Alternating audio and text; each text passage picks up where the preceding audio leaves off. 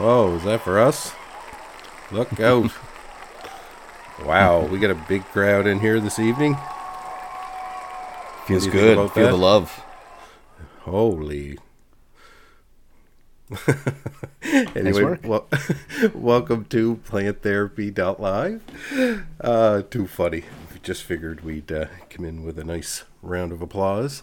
Back with you once again for another week. My name is Ray. And I'm Pache. And we're back for some more great conversation. Just wanted to make a few, quick announcements. So we've had a pretty good week on the back end. We're now on Spotify and iHeartRadio. Whoop, whoop. Woohoo, yeah. Yeah, so we've been approved on those ends, so we're now hosted on those sites, so that's been an accomplishment, so we're kind of happy about that. You can find the links to our Spotify and iHeartRadio channels on planttherapy.live, and now you can listen directly from the website for audio only, so that's absolutely fantastic, and we do this live every week. And thanks to everybody who's listening. Yeah, and I love that, doing it live, right? We just talked about that the other day. We do get together and kind of talk about the topics that we're going to hit each week when we get together, but for the most part, we hit the play button and go, and it is what it is, first take, right? And we live stream on Twitch, and we live stream on YouTube now as well, so we've got kind of full exposure. And if anybody wants to listen in real time, what you hear is what you get on the recordings. And we talk about all kinds of products and our experiences with them, and we're not sponsored in any way by any company. We always keep it real at planttherapy.live. So just wanted to hit some of those points coming into today's week. Pache, how are you? I'm doing really well, man, really well. The summer is moving along, and I think my wife's got a week's vacation coming up next week, so we're really excited to just sort of decompress and enjoy life and unplug. Absolutely. So the real question is, will you be here next Sunday for the show? Oh, yeah, man, absolutely. All right. So that's perfect. Well, I hope you guys have a fantastic vacation. So last week we were talking about a little battle you were having with, quote unquote, some aphids, and I didn't quite catch it during the show. It was only afterwards when I listened to the recording, I realized that we had kind of got our messages crossed a little bit there. So I did want to kind of bring that up as one of our first topics. And again, doing this live, sometimes we do get miscommunications that take place. So we came to find out that you're actually having an issue with fungus gnats. Yes, that's right. So upon closer look, you and I worked it out. We looked at some pictures of different pests, common pests, and it turns out that it matches the fungus gnats. But I was having a real issue with them. There was a lot of them. I was using up a lot of pest strips, more than ever before, and but now I noticed a dip after I started using the diatomaceous earth, and then there was a little bit of a resurgence. So maybe that was some eggs that had hatched and came up, and it was like a new wave. But we're now getting close to a week since I've added it, and yeah, I'm noticing a significant improvement with my pest situation. I'm also making sure to keep the environment of the tent really clean, so I've got a little vacuum in there, and whenever there's soil or if I see anything that shouldn't be there, I vacuum it right up and keep the environment as clean as possible. Awesome. Okay, so that's why when we were kind of talking about aphids, I was talking about spraying them off with water, which is a different treatment, but we'll get into that a little bit later on. But I do want to throw that out there. Another thing I noticed too in one of the previous ones is that when you had asked me, what did DWC stand for some silly reason I said to you it stood for direct water culture, but in fact it's deep water culture, as I am aware. But you broke my trust. Upon listening to it, I had to pause it and go back and say, what did I just say? That's just absolutely silly. You mean you're not perfect? You are a flawed human being? Well, How dare you? for any critics that may be listening, before you get on the website and start messaging us to tell us, we get it corrected. So I did want to follow up with you as well, Pache, on your cure.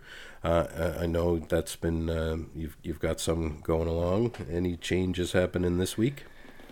Well, I've just been keeping an eye on, so I've got little hygrometers in each of my jars, each of my glass mason jars, and so they monitor the temperature and the humidity, and so they're all within acceptable range. I keep everything in a dark, cool environment, and so now the burping process has been completed.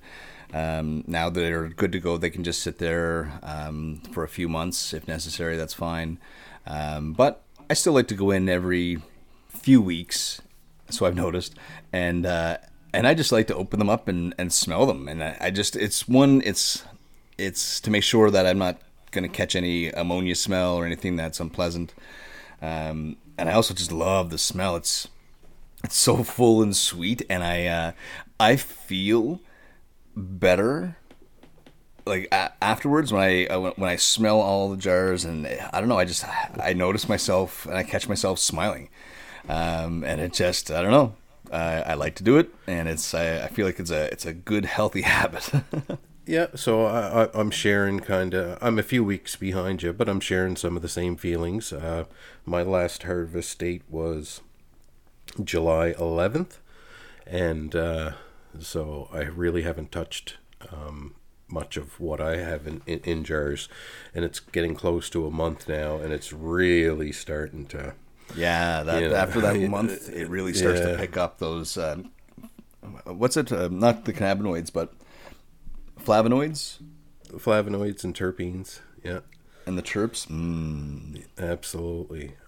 We'll get into more of that, but but I will tell you the mint chocolate chip that I have, that's one of the strains that I'm growing. It's the first time I've had a chance to try that. Wow. Is it good? Wow. Oh wow. It's probably, and I say this hesitantly, but somewhat confidently, that it's probably one of the best indoor ones that I've grown myself. Really? Yeah. It's yeah.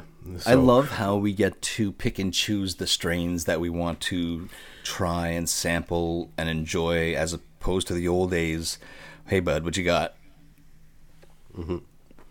Yeah. So this stuff, I didn't have a lot of it, but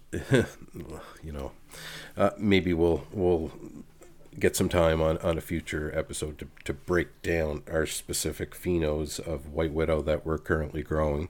And the mint chocolate chip and some other ones that you've picked up. I've seen you sent me some pictures of some more seeds that you're looking at, but we'll get into that in a little bit. But I had a chance to get with my plants over the last couple of days, and I'm starting week 4. How's your mildew? Mildew, it's at bay, is what I'll say. I've really noticed it, not spreading and getting less and less, but just by using the high pH water. So I continued with that today. So I'm going to continue to do that over the next coming weeks. So I did pick up some neem oil, but I'm not going to use that until I get with the next the next replacement ones, because my plants are already in flowering, and I'm not going to use it on them. Yeah. So, but we do have a lot to cover this week. We were going to get into soilless mixtures and a little bit about soil. When we were talking there, we kind of come to find out there's lots of differences there.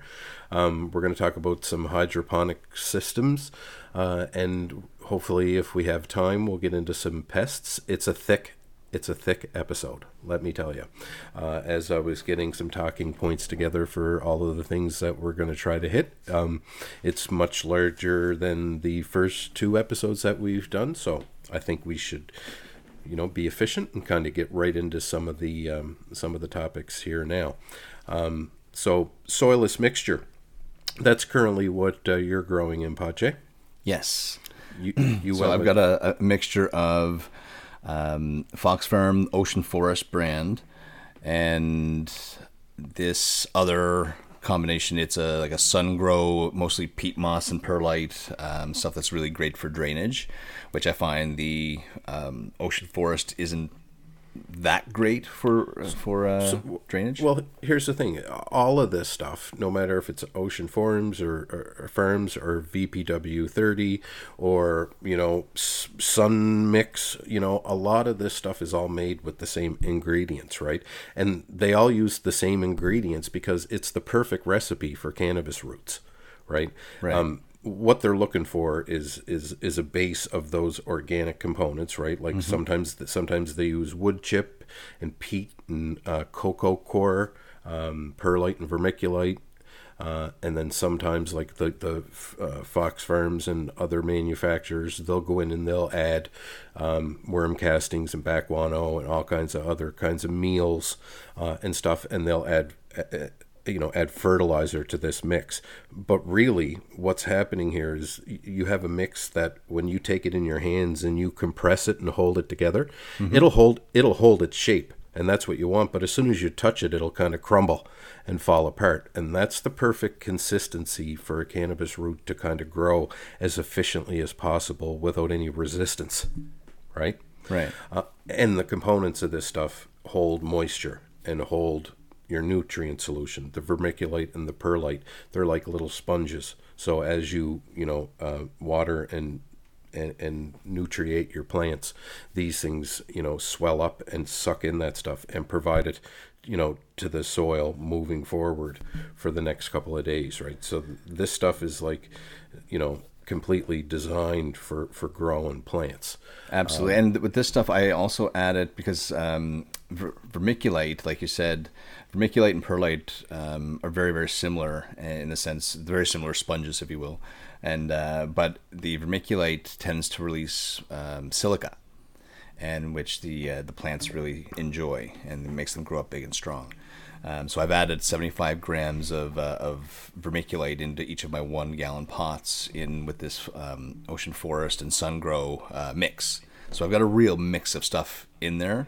And I've also added a little bit of lime, because I do know from my first 2 grows that the Ocean Forest tends to run a little hot.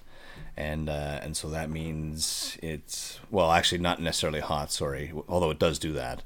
But it drops the soil pH down, and it changes what the plant absorbs or is able to absorb. So I threw the lime in there just to help raise that pH level and get everything into the right zone. Right. One point I wanted to make about this Fox Farm stuff and any other type of soilless mixture that has nutrients added to it, right? The nutrients that are available usually run out after about 20 or 30 days. But usually a lot of the time you get to the point after a month that you're going to transplant anyway. So if you're going to transplant into a bigger pot and use the exact same mix, that's going to buy you some more time too, right? Because you're adding more of the soilless mixture to the next bigger pot. So in theory, I wouldn't necessarily need to be using as much fertilizer, because I use the synthetic fertilizer. And so in theory, I shouldn't even really need to until, let's say, week 3 of my transplant. If you're gonna buy stuff that has nutrients in it, then yes. And if you're gonna buy stuff and amend it with bone meal and blood meal and back guano and stuff like that, which you can do on your own as well to richen it up. All of that stuff is organic, right? Mm-hmm. It's all organic really until the moment you choose to put a chemical fertilizer into it. At that point it's not organic anymore. But all of the components that we're kind of talking about are all organic. But there is Miracle Grow, and people do use Miracle Grow, although it has a tendency to burn your plants a little bit in the beginning if you're not very careful. That's what I heard. But Miracle Grow is chemical fertilizer, so their soilless mixture is not organic. It's chemical fertilizer. But and would you say that's hot? It's or very described as hot? Yeah, it would be Okay. absolutely. You would have to be very careful. A lot of people get their plants get burnt in the beginning, but if they can get through that, then it'll work for the next little while as well. So I've seen people have success with that, and I've seen people not have success with it as well. But and then it comes to the topic here as well. Well, what's soil, right? But soil is basically sand and clay, silt and organic matter, and that stuff there. People can go outside and dig a hole and plant a cannabis plant in the hole, but the roots don't grow very well because there's too much resistance in that material, right? So that's generally why you have to dig a deep hole and fill it with really good soil. You can't just plant the cannabis plant into the into the ground. They just won't grow. They'll survive. They won't yield anything, worth anything, but they will survive. But you're just not giving it the best possible chance for success as possible. So I just wanted to hit a few of those points. So this stuff is very popular, right? And most home growers, this is what they're using. What led you to kind of choose this stuff? I'm Well, curious to know. a year ago, I knew zero, zilch, nothing. And a year later, I know slightly more than that. So the people, just monkey see, monkey do.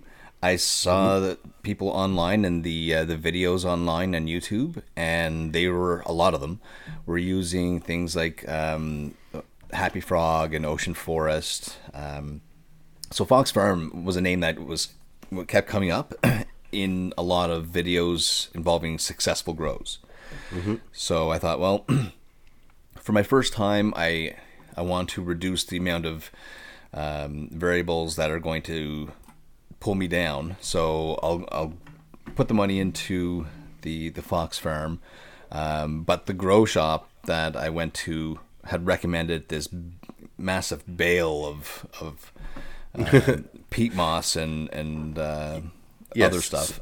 Let me pause you there for a second. I'll So, be on that for a year. those big cubes, I used to buy tons and tons and tons of those cubes. So here locally in Cape Breton, that's called VPW 30. Okay. And it's V, I think, is for vermiculite, P is for perlite, and W is for wetting agent, and it's got peat moss in it, and it's like a mix of 30, 30, 30. So they call it here VPW 30. So it's just the soilless mixture. It's not any nutrients. So we used to purchase that stuff, and then we would get bone meal and blood meal, back guano, worm casting, stuff like that, and we would mix it all together. And we had great success for the first month, of a plant. It just takes away the worry. You don't have to really worry about anything. It becomes quite self-sufficient for the first month. But like I said on a previous episode, and I'll continue to say, you have to have a plan ready after 30 days when this stuff starts to run out, whether you're going to re-amend the top of the soil with some of these components again to put more nutrients in the soil, or whether you're going to plant into another pot, or start giving it nutrients. Either way, you got to have a plan, because there's nothing worse than having a really great successful month. The very first month is perfect, and then all of a Yep. sudden you hit the wall, and things start to fall apart, right? And that's what we're All of a trying sudden to they start avoid. turning light green and yellow, and It- calcium deficiencies start to appear, and exactly. that's what happened with me my first grow, man, and it sucked, and it set me back a month and a half. And so it goes to say, so if you're somebody that's growing already and you're listening, you're probably already using this stuff if you're growing in soil or soilless mixture. If you're thinking about growing, this is the stuff you want to look at. So whether or not you want to go buy the Fox Farm stuff, which has everything pre-made, or whether you want to get into something like a cube of VPW 30 and start adding some things to it yourself, the choice is totally yours. But either way, if you're going to be growing at home, your 4 plants, this is the stuff you're going to want to look at, and it's pretty much available everywhere. Pache, you're in the Halifax regional municipality area? I am indeed.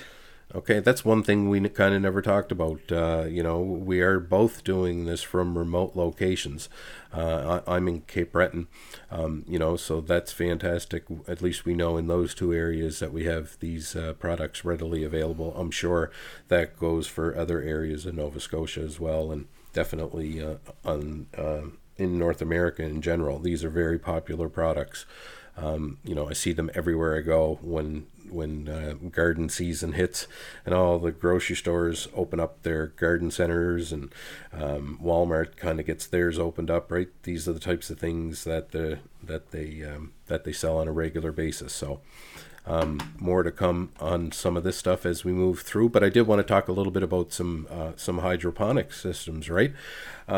Generally, they can be more finicky, right? So if you're somebody that hasn't grown any plants yet, chances are you're going to want to get into a soilless mixture like we just discussed, first to kind of go through a lot of the processes and learn how the plant grows, and get into a routine and stuff before you move into a more finicky system. With hydroponics, you generally have to keep maintain quite a steady pH, and if you don't have the right tools and the right equipment, and monitoring it all the time, you can start to have problems. But generally, with hydroponics, there's a couple of different types of systems. One of the easiest ones to use is the one that I grow in, which is deep water culture, or DWC. You've seen some of the pictures I've kind of sent you, Pache, that I have. It shows the black buckets with the net pots. So I we'll have add some photos to our Facebook page. Yeah, that's true. I don't think we ever talked about our Facebook page here. I thought I'd slip it in there. Absolutely. Do you know how to get there on Facebook? Because I don't. Plant therapy. That's it. Just go to the search and type in plant therapy. Sounds easy. It does. Even the old folks can do it. So I have net pots. I consider myself one of the old folks. By the way. I have net pots that are filled with hydroton. It's those expanded clay pellets. And most hydroponic systems use something like that, right? So the big difference here is when my roots grow, my roots grow through the net pot and down into a bucket of water, and that water is a bubbling nutrient solution, which contains nutrients and pH balanced water, and a couple of air stones which aerate the nutrient solution so the roots can grow directly into the water. So one of the benefits of that system is my plants can kind of drink whenever they want. They don't have to wait for a feeding schedule. They don't have to be, really wet today and dry tomorrow and then wait for water on the next day. They kind of just, what they want, they just, drink it or eat it. And what's interesting, Pache, that you'll kind of want to hear is if you monitor the pH and the ppms of your nutrient solution frequently, you'll see what the plant is drinking or eating. Right? And the ppm's the parts per million, not just how much the plant's eating? Well, basically, so you may give them a nutrient solution of 800 ppm and fill up the buckets, and then you go back 2 days later and you test the remaining water and come to find out that there's 0 ppm in it or 100 ppm. That tells me that I didn't give enough nutrient solution on the last feeding. So that 800 should have been maybe 900 or 1,000. Right? And so what would you have expected to have seen?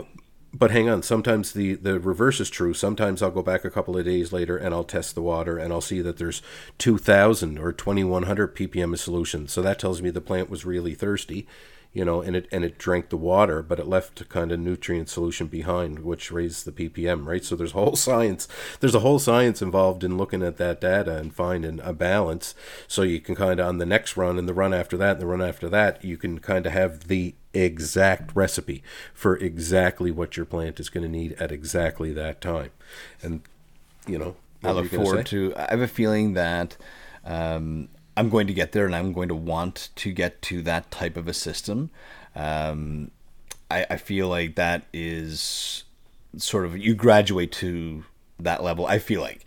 And right now I need to sort of understand the basics of the plant and recognize what's going on with the plant and understand the environment, how that works. And then once I do that, then I'll move on to like coco coir, and then on to like hydroponics. Well, it's important to note here, my method of choice is soilless mixture. I just want to make that known, Pache. I didn't move into DWC this time around because I wanted to. Because it's really preferred. It's really not my preferred. It was just the system that best suited The situation you were in. My current situation. Exactly. I don't have the ability to water the plants every couple of days, right? So DWC seemed like the right solution, and it's been working for me. So I just want to make that known, though. So in other words, you knew that you couldn't spend every day working on the plants, so that made like a soilless mixture option sort of out. Right. And you needed to basically have something that was able to run on its own for quite a number of days, and it could monitor it. Right. Exactly, which led me to that. But I just want our listeners to know that my preferred method of growing is in a soilless mixture. That's where, most of my comfortability is. I have grown in DWC before, but, I was successful with it, and then it was like I just preferred soilless mixture more, so I kind of pivoted back and went back that way. So there's still things that I'm learning as I go along.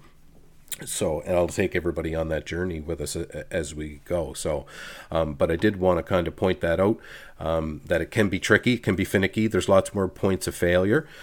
You can actually, lose a crop in hydroponics if something goes wrong, as opposed to a soilless mixture, which is a lot more forgiving. Right, gives you a chance to flush the plant and leave it for a few days, give it water only, then go ahead and start giving it nutrients again and kick it back into action. You don't get the same grace with hydroponic systems, but DWC is one of the easiest and a preferred method of a lot of growers, but there are other kinds. Flood and drain is another popular one, right? And that's basically just a table, usually like a stainless steel table that's filled up with the expanded clay pellets, and they plant usually 4 plants per table. They put the rock wall cubes and they bury them directly in the expanded clay pellets, and then there's a nutrient solution reservoir that sits underneath the table, and there's a pump. They turn the pump on and the pump fills the table. They flood the table, hence the name flood. Then there's a leveler on it, so it'll only fill so much, and then all of the excess nutrient solution will leave the table and go back down into the reservoir, and that system will circulate. So every 4 hours, the pump will turn on, flood the table, and then the pump shuts off, the table drains, hence the name flood and drain. There's actually another term for that type of a system too. It's called a ebb and flow, but that's primarily, the way that system works. I've seen other people use it in their grows, and it can be a beautiful system. One guy I remember seeing, when I seen his plants, he got basically about a quarter pound per plant, so he got about a pound out of his table, but his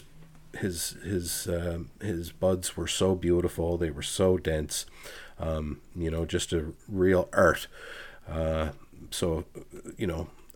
Very good things can happen on those types of tables, and they're still relatively popular.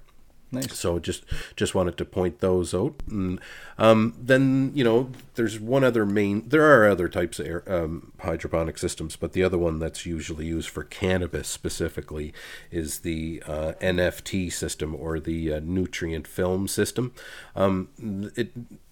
The name sounds complicated, but it's really not a complicated system. It's just those types of systems that they have PVC pipe with holes cut in the PVC pipe. Sometimes they use net pots to put them in the holes, and the nutrient solution feeds through the pipe.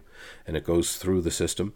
A lot of the times they build these little square wells, and then they'll put the rock wall cubes in the wells, and they'll put a nutrient film or over the top. It's a barrier, and it just keeps the light off of the cubes, and that's where the name nutrient film technology comes from. But it's basically a recirculating hydroponic system.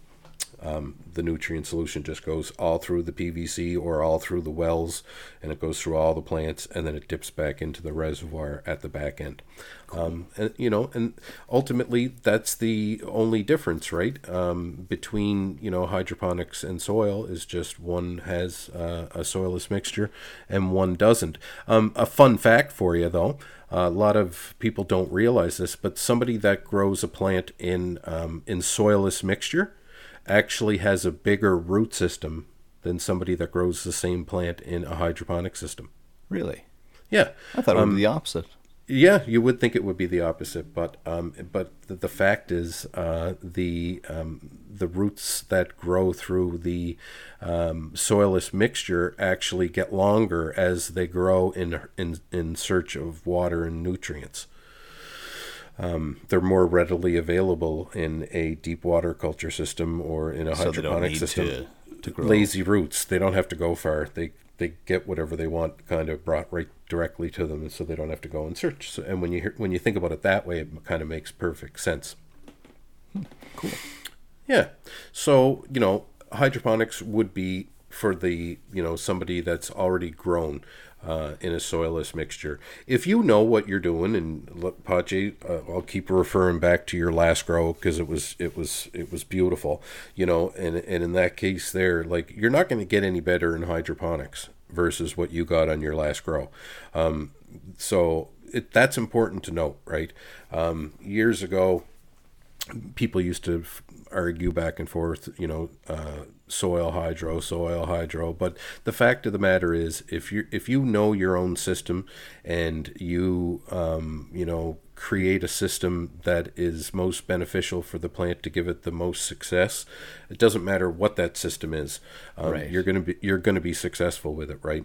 So as long as you give it sort of the 7 or 8 things that it needs, like light, photons, nutrients, airflow, temperature, CO2, like all that kind of stuff. As long as it has that, it doesn't really matter, I guess, which method you use. Is that what you're saying?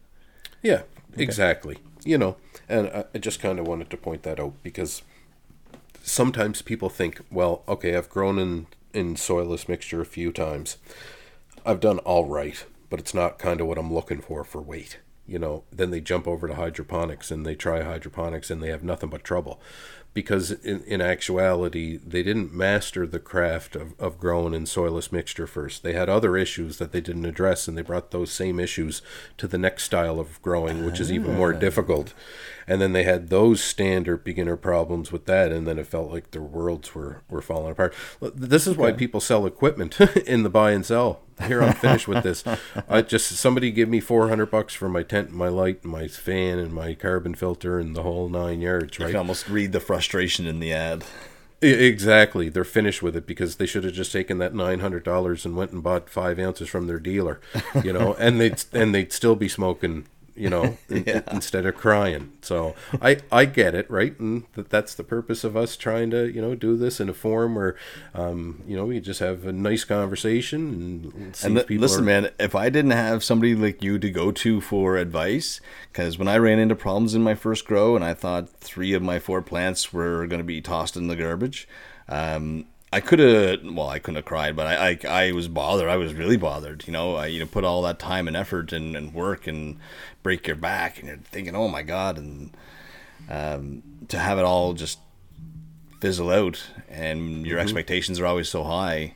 So it can be a little bit stressful for sure, especially your first grow. You want it to go really well, and so I hope people listen and they keep checking us out at planttherapy.live and check us out on our Facebook page, Plant Therapy Live. And if we can pass on some experience on to you guys, myself, like I said, I'm a new grower, and I have a lot of mistakes to make yet, and I've made a fair amount already. But I learn, and Ray, I really appreciate you helping me out and being a fantastic resource. And yeah, so anyway, I just wanted to jump in. Yeah, well, I did mention this to you before, maybe off air. Giving somebody information is one thing. What they do with the information is something completely different. And you obviously paid attention and took some of that stuff and built off it and found some of your own stuff. And, that's all you can ask for, right? I mean, well, I didn't want to do all that work because it's a lot of work. It is a lot of work. I didn't want to do all that work and spend all that money and all that time and effort to do 70% of what I could do. So I just wanted it to be the fucking best. And one topic I got to hit just before we kind of move on to the next section, if you will. So there isn't people that grow with aeroponics. I just wanted to kind of touch on that. It's not hydroponics specifically, but aeroponics, right? And I've seen some of the systems. Some people can use them, some people can't. I think to me it's just kind of it's very finicky. To me, it's more like a show-off system, if you will. Let me see if I can do it here, but you're kind of showing off using aeroponics. It can be very finicky. I think the only practical application for me that I would ever use them in is if I was, taking large amounts of clones. Usually, did you ever see those little bubbler cloner aeroponic things that they have? I've seen them just in videos. Yeah, I don't know really anything about them though. Yeah, it's got a little nutrient, basically in a little tub, a little nutrient solution, and the pump pumps it into these little emitters and it sprays it out. It's a fancy system, but lots can go wrong with the little emitters underneath, can get clogged. So you can lose clones that way and stuff like that. But I just wanted to touch on that. Hey, if you're coming here to get advice on aeroponics, this is probably the wrong spot for this type of a system. If that's the case, I suggest you get back into regular hydroponics or soilless mixture. If somebody was growing, and had these amazing results and the system was easy to use, well, that's a different story. But with aeroponics, it's quite very, very finicky, and there's lots of variables. And I would suggest, unless you're doing it for fun, just kind of stay away from a system such as that. Then the other thing we wanted to touch on this week was pests, right? We were talking at the end of last week, Bache? Friggin' pests. Yes. They're so annoying. That's kind of when we were having the little bit of a miscommunication on the aphids. I put together a little bit of a list. I wanted to share, though, that there are over 20 different things that can attack a cannabis plant. Some of the things aren't really, common in our areas or in the East Coast anyway of North America. There are a few here that are quite popular. So I put together a list, and I kind of wanted to go through them a little bit, just to kind of give some information. There's lots of stuff on the internet, on the Webernets, out there in the Googles, if you know how to use the Googles. But just wanted to touch on aphids because they're very popular, right? And a lot of the time, aphid larvae end up in some of these soilless mixtures, right? And then you plant your plants, and then all of a sudden they start getting some warmth and some moisture, and then all of a sudden you got aphids. And sometimes it's nothing that you did. Sometimes it's just the way, Mother Nature works, and you can end up with an infestation before you know it. And I guess the number one point with a lot of this stuff is you got to catch it as fast as possible, because everything is easy when you catch it right away. If you catch it when it's too late, a lot of the time it's too late. And aphids, you can lose a crop to aphids if you're not diligent with it. A lot of the time with some of these things, if you have the ability to take your plants outside, or if this is happening on outdoor plants, it could be a blessing, because a lot of the time you can use like a high pressure water to kind of destroy everything on the undersides of the leaves, and that should generally be your starting point. point. I always try to avoid any type of a chemical at all costs, right? You don't want to get into using chemicals unless it's a last resort, and you're, at a chance at losing your crop. So I would definitely go with high pressure water. I would remove the really damaged leaves, seal them up, and remove them from the grow room. And this neem oil, right? Neem oil is something, Pache, that you've seen kind of popping up in searches. I've seen it over the years, never used it until I just got a bottle. So I'll be using that moving forward. But neem oil, if you treat your plants once a week, in vegetative growth once a week with neem oil water spray, you can prevent aphids altogether. If you do have aphids and you're spraying as a protective against aphids, you can use like a chili pepper water concoction with a couple of drops of dish soap. And that was the key with aphids. Anything that you're going to try to spray, maybe that's organic, to try to destroy aphids, you want to put a couple of drops of dish soap in there. That was basically the key. But with anytime you're going to spray your plants, you don't want to do this in midday sun or anything like that. You want to do this like right before it gets dark. Because if you get into soaking your plants like that in the midday sun, they can get burnt. So I just wanted to put that on everybody's radar to be careful. Like the water magnifies the light rays or something? Right. Okay, cool. You got to remember. I think that's what happened to one of my plants. Yeah, when it rains outside, right, it's usually cloudy out. Right? Mm-hmm. So the plants aren't used to being, exposed to direct sunlight and heavy water like that. Right? So it can really cause the plant to burn. So just you want to be very careful. Spider mites is another big one. Here's the thing about spider mites. I did have spider mites a couple of times, and I'll be totally honest. If you're going to keep a plant, if you're going to keep an old mother plant around for 5 months, 6 months, 9 months, or longer, every month you keep an old plant like that, you're increasing your chances of getting spider mites.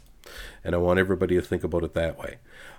That's why in this system that me and you talk about, Pache, the 2-tent system, with two plants in one tent and 2 plants in the next tent, you're always using young plants to flower, and you're always cutting new clones off that young plant. And no plant is around for any period more than 3 months, right?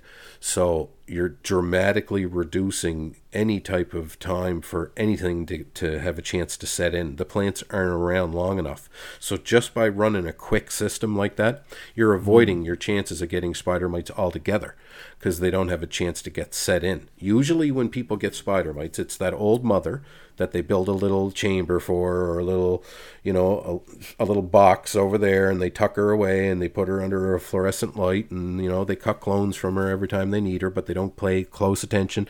One day they go in and then she has webbing all over her leaves, right? And usually when you notice webbing like that, it's usually there's a very low chance of success from that point moving forward, because the infestation is just so bad that and you may think you got it, but I challenge you this: if you see webbing all over your plants, and you use like a shop vac and suck all the webbing up and do whatever you're going to do, I challenge you this: when you harvest your plants, I want you to take a little microscope and look at one of your nugs, and then you tell me if you're going to smoke that, and I'll leave that decision to you.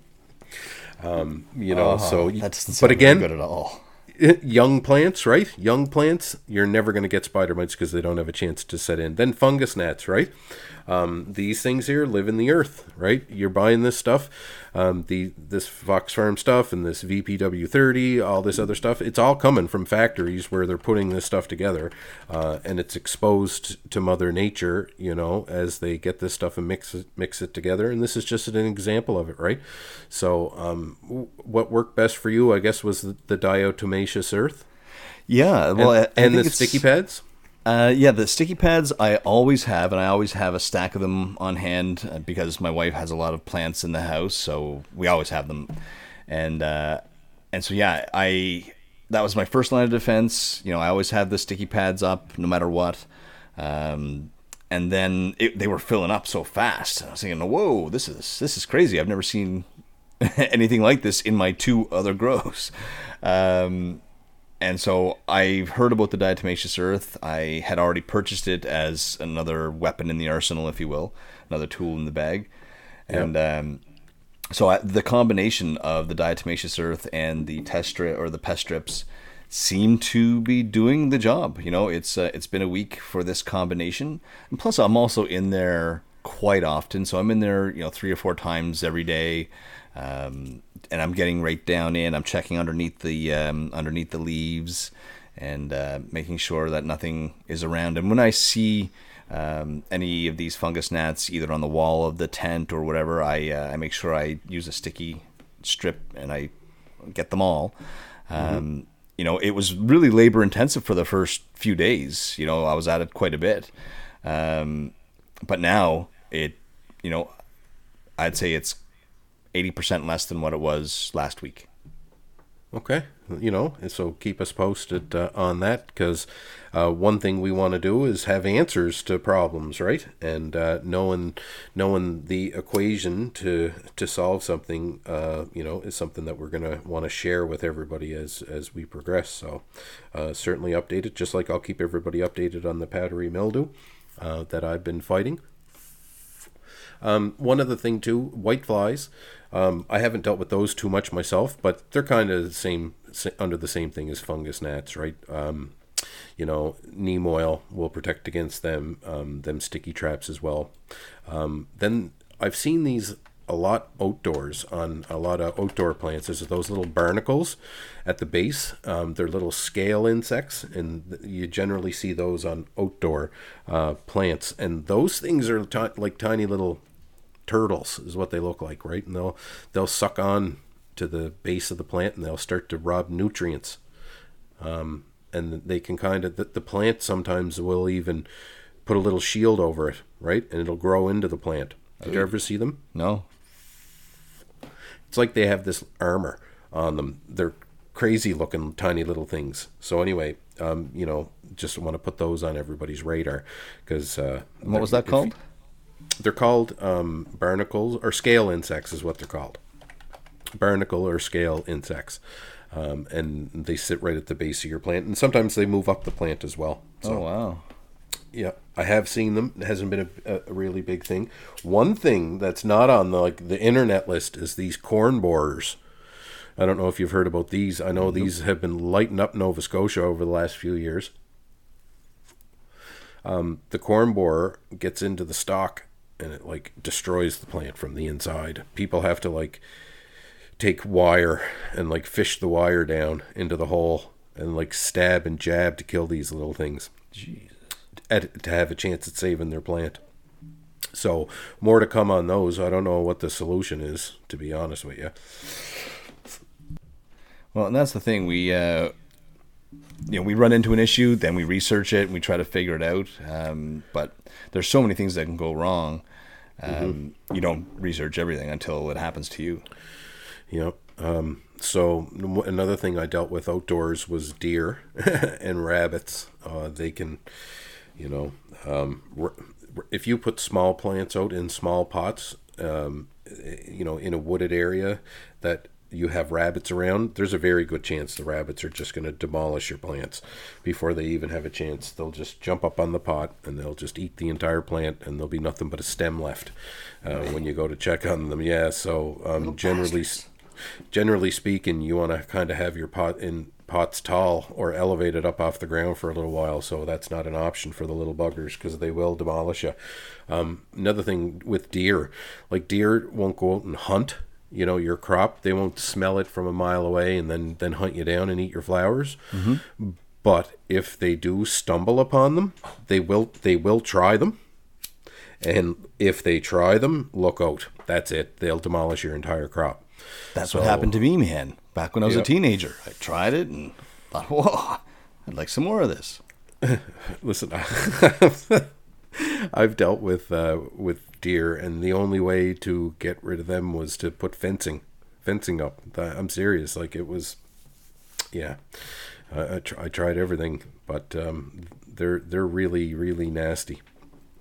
And then outdoors, and everybody on the East Coast will know what I'm saying when I say this, is them slugs. Oh boy, let me tell you, as soon as it starts raining, the slugs come out of everywhere, and they just love cannabis. They'll come from a mile away to your cannabis plant. But there's one thing that slugs love a little bit more than cannabis, and that's beer.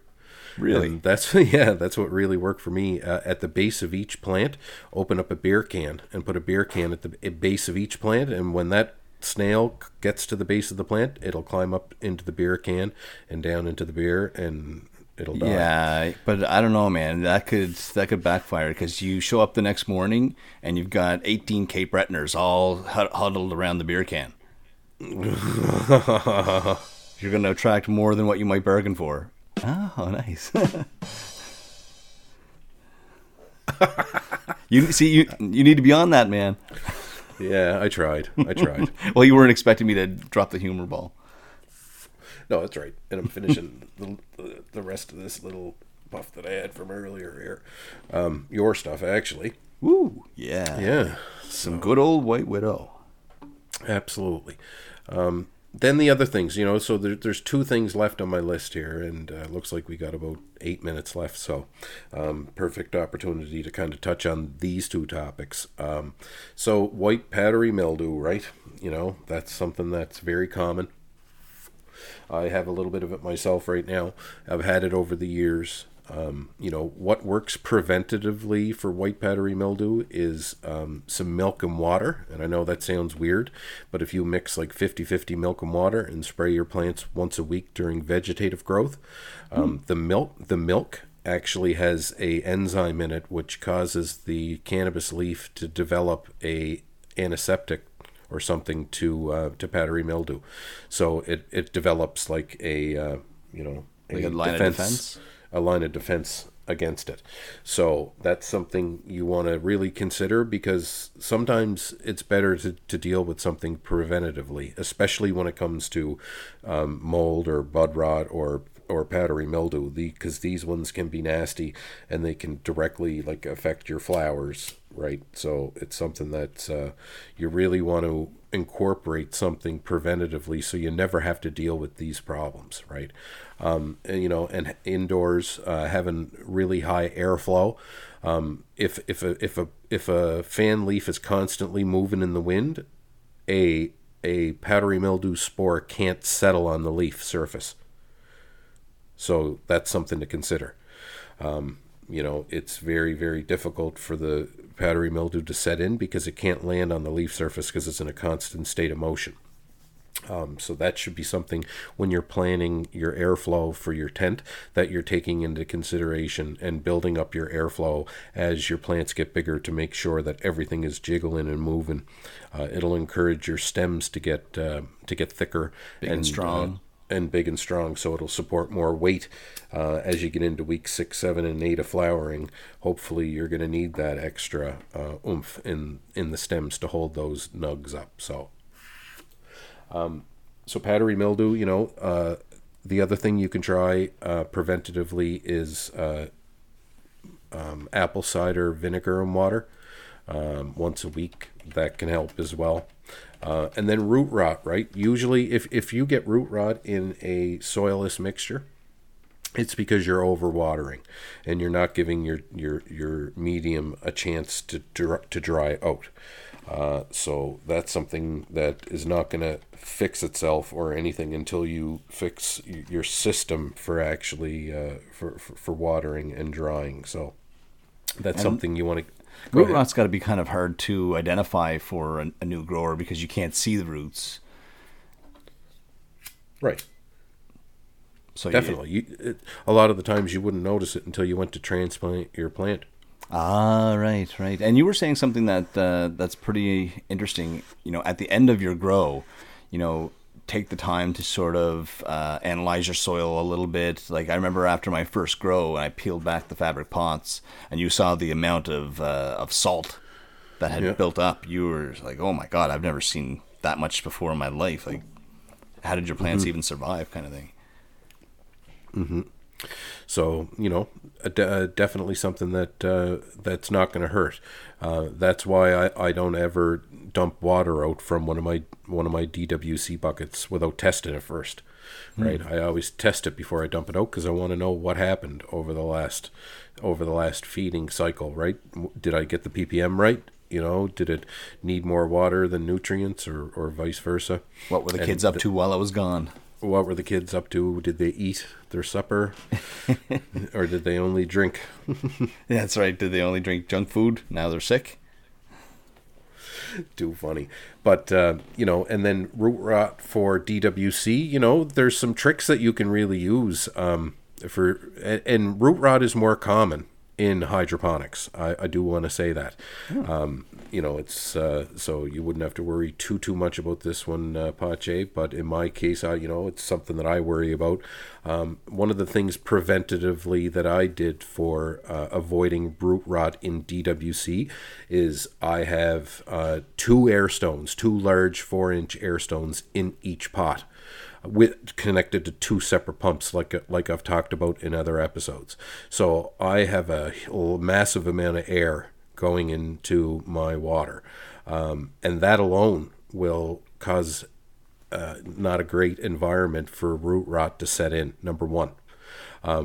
The other is water temperature. Right, the lower the temperature of water you can keep in a hydroponic system, the more dissolved oxygen it'll actually hold. Which is a good thing. But if you start getting water, that's hitting 74 degrees Fahrenheit or more, 72 degrees Fahrenheit or more, you're increasing your chances of having root rot set in. So I just want to kind of bring up a few of those points. But you can use beneficial bacteria as well, right? In the U.S., they use HydroGuard, and it's readily available. And if you use HydroGuard, you can pretty much avoid root rot altogether. It's pretty much a fact. For people that use it, they can let their water temperatures get to 80 degrees Fahrenheit sometimes, and they don't get root rot just using HydroGuard, but you can't get it in Canada. So, Pache, you're going to have to help me with the Diablo Nutrients one. What's it called? That black one? The black, I think it's just called... Monster Max? Oh, the one that I got, the recent one? Yeah, Monster Max. Yeah, Monster Max is the root developer. So right. So that one there is something that you can use that's quite similar to HydroGuard in the U.S. is that one. Okay. I just want to put that on everybody's radar. That's beneficial bacteria. So what that'll do is it basically creates a symbiotic relationship with your roots. And it'll help fend off any other bacteria that's trying to set in. It'll basically eat it as food and help you with roots. So I can't believe we touched all the topics for today. Yeah, that's pretty amazing, actually, eh? Wow. So, that's fantastic. So the whole goal, right? I mean, we've been talking kind of offline here, right? We just want to get, we've done our introduction, we've done lights, and we've done tents. Now we've talked about kind of soilless mixtures, hydroponics. We've talked about pests. Now we're going to come up with a few other topics that we're going to touch on just to kind of get a database together here, right? And one more thing before we sign off on this episode is I want to touch on something that I just ordered and I just received, and that was liquid molasses. And so I've been seeing online where people have been using this for the flowering part of their grow, and you're very familiar with it, Ray, but I've never used molasses before. And so I Diablo lineup has a liquid molasses option, and so I just ordered that, just arrived, and I'll be introducing that into the flowering part this grow. And so I just went to 420expertguide.com, and so like, what does molasses do for the cannabis plant? So I'd like to just read a little bit if you don't mind. No, go right ahead. So molasses helps your cannabis plants grow bigger buds by enriching the soil. The soil breaks the sugar down to carbohydrates, which feeds beneficial microbes in the soil. And the soil microbes then produce CO2 That's used to make the plants grow big and strong, of course. And sometimes I will also include CO2 into the air environment of my tent. And so that will really help the plants grow bigger buds, bigger yields, and better quality. So back to 420expertguide.com. We know plants grow better when there's a rich colony of beneficial bacteria known as rhizobacteria in the soil. And one study out of Colorado State said it led to approximately 16.5% larger yield. So I'm going to give that a shot. I figure, if you do little tiny things, like if I train my plant this way and I'm going to get an extra 10% yield, and I add molasses and I'm going to get an extra 10% yield, and I do this and I get an extra 10% yield, well, hopefully that's going to translate into a really nice end product for you. Yeah, I mean, we'll keep an eye on that. I have tried it. We'll keep my opinions of this kind of off on the side here until we get deeper into this. I do want to talk about CO2 as well, so we'll come up with a plan for next week's episode that might include some of these topics. So we'll get into that moving forward. But it looks like we are out of time. That went fast. Absolutely. Okay, well, so we'll get to work on next week's episode, and I want to take a moment and thank anybody that may be listening live and anybody that may be listening in the future this week. Once again, my name is Ray. And I'm Pache. And you can visit us at www.planttherapy.live, and we will see you next Sunday at 7 p.m. Eastern Standard Time. Take care, everybody. Bye-bye. Bye-bye.